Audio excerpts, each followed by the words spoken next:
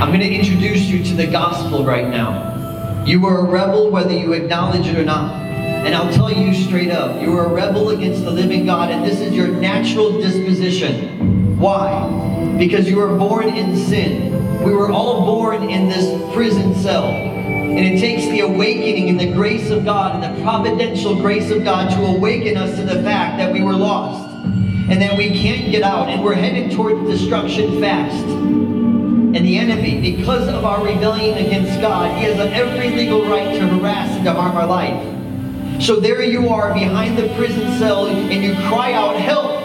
Lord, I need help!" You can't get out. The prison bars are stronger than any other element. There's no way you can cut them because they're stronger than diamonds. It's impenetrable. You cannot escape.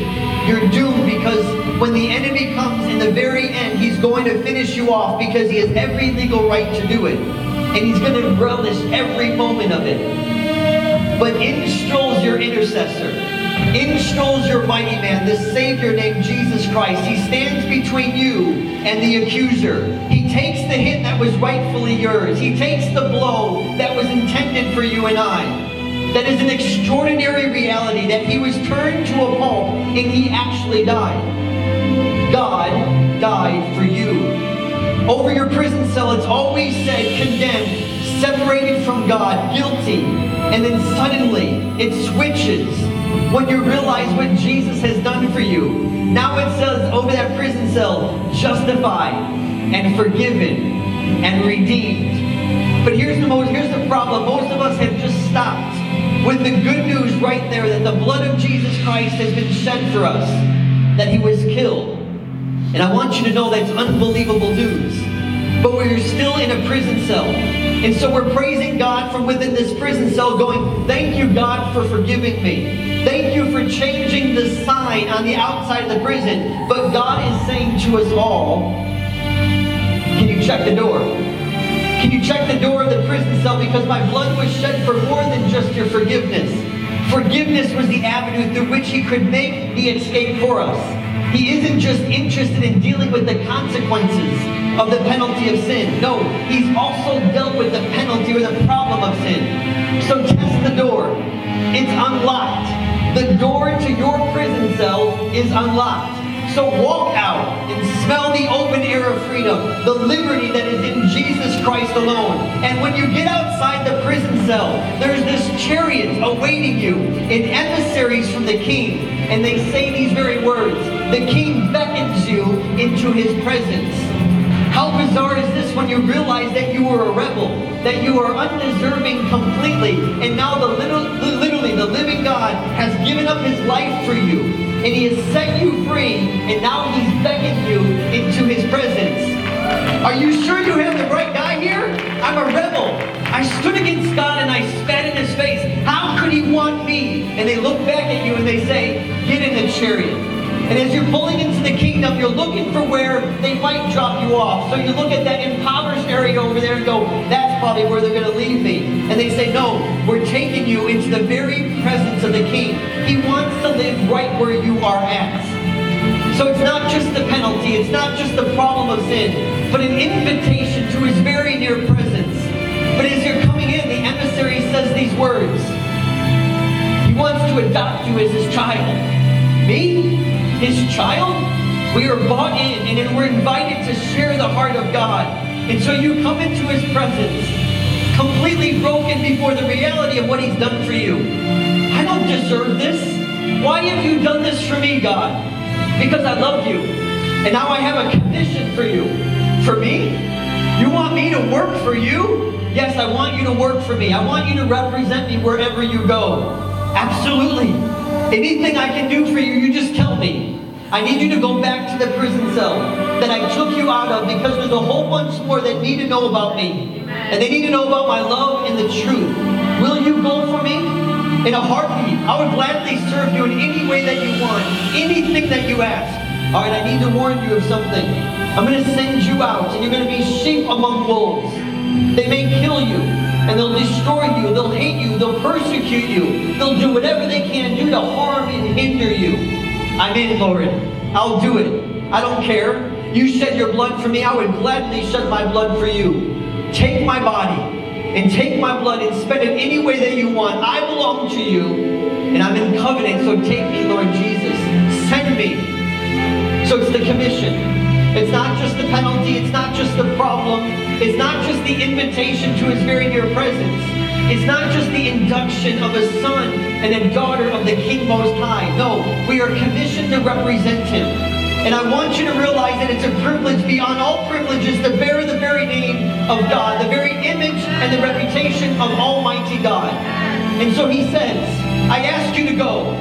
Go and make disciples of all men. Go and be unashamed to my gospel and preach it. Go and rescue the lost in the power of my name. For is not the Lamb that was slain worthy to receive the reward of his suffering?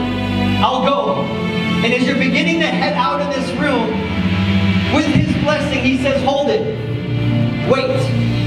There's one more thing. It's not just the penalty of sin. It's not just the problem. It's not just the invitation into his presence. It's just not that you're adopted as a son or daughter of and you have a commission. No, this is the capstone. If you think that that's all good, you can wrap all of that into one bowl and it still falls short of what the gospel really is. Because the final piece is so condescending on the part of the king. It's so bewildering, it's so extraordinary, it's so amazing that this is the truth that turns the world upside down. Before you go, what I'm setting you out to do is the impossible. I know. And if you do it in your own strength, you're going to fail. I don't care. I'm willing to do whatever you ask me. And if you want me to go in there and just die, I'm willing to do that, Lord. No, I'm sending you out to be a victor. My children will not lose. So will you give your body for me? And I will come in and I will make my home in you.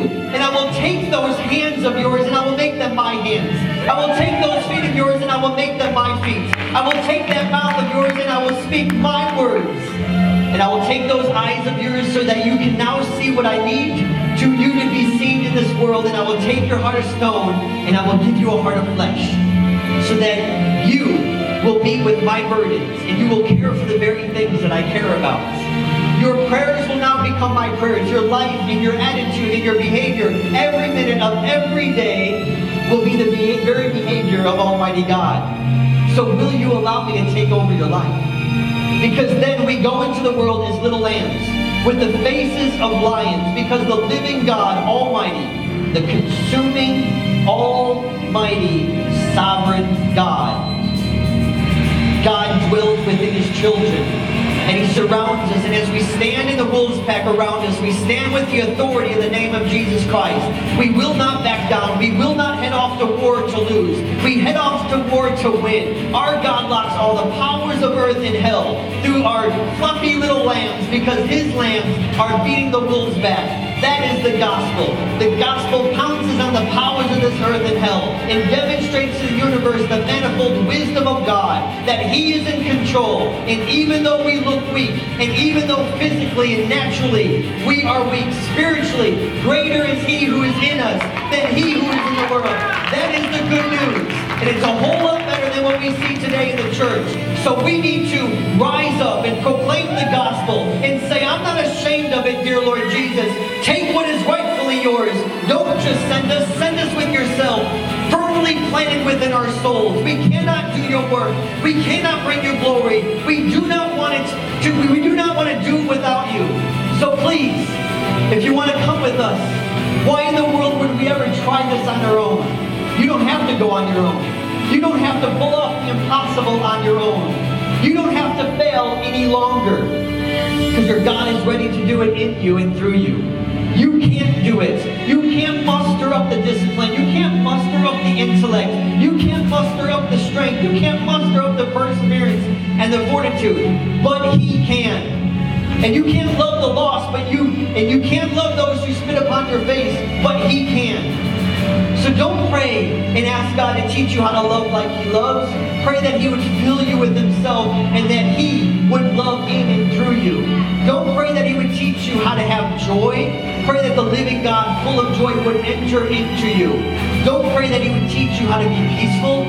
Ask the God of peace, the Prince of Peace, to fill you. Because if you try and you imitate Jesus on your own strength, you're just going to be a miserable replica. But if you allow the impartation of Jesus Christ to overtake you, suddenly it all works, because in Him, or it's Him into imitating Himself, and He's very good at being God. That is the gospel.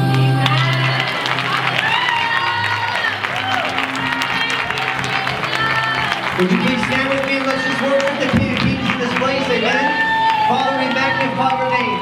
You are the King of Kings, and we surrender our lives to use us, to be our hands and to be our eyes, to be our heart, to be our feet, that we will go unashamedly and preach the gospel of Jesus Christ, that you not only came to invite us into your presence, but fill us with your presence, so that we can go and represent you wherever you call us to go. And we choose you today. In Jesus' name, amen. Amen. Come on, let's give Jesus one more praise. Amen.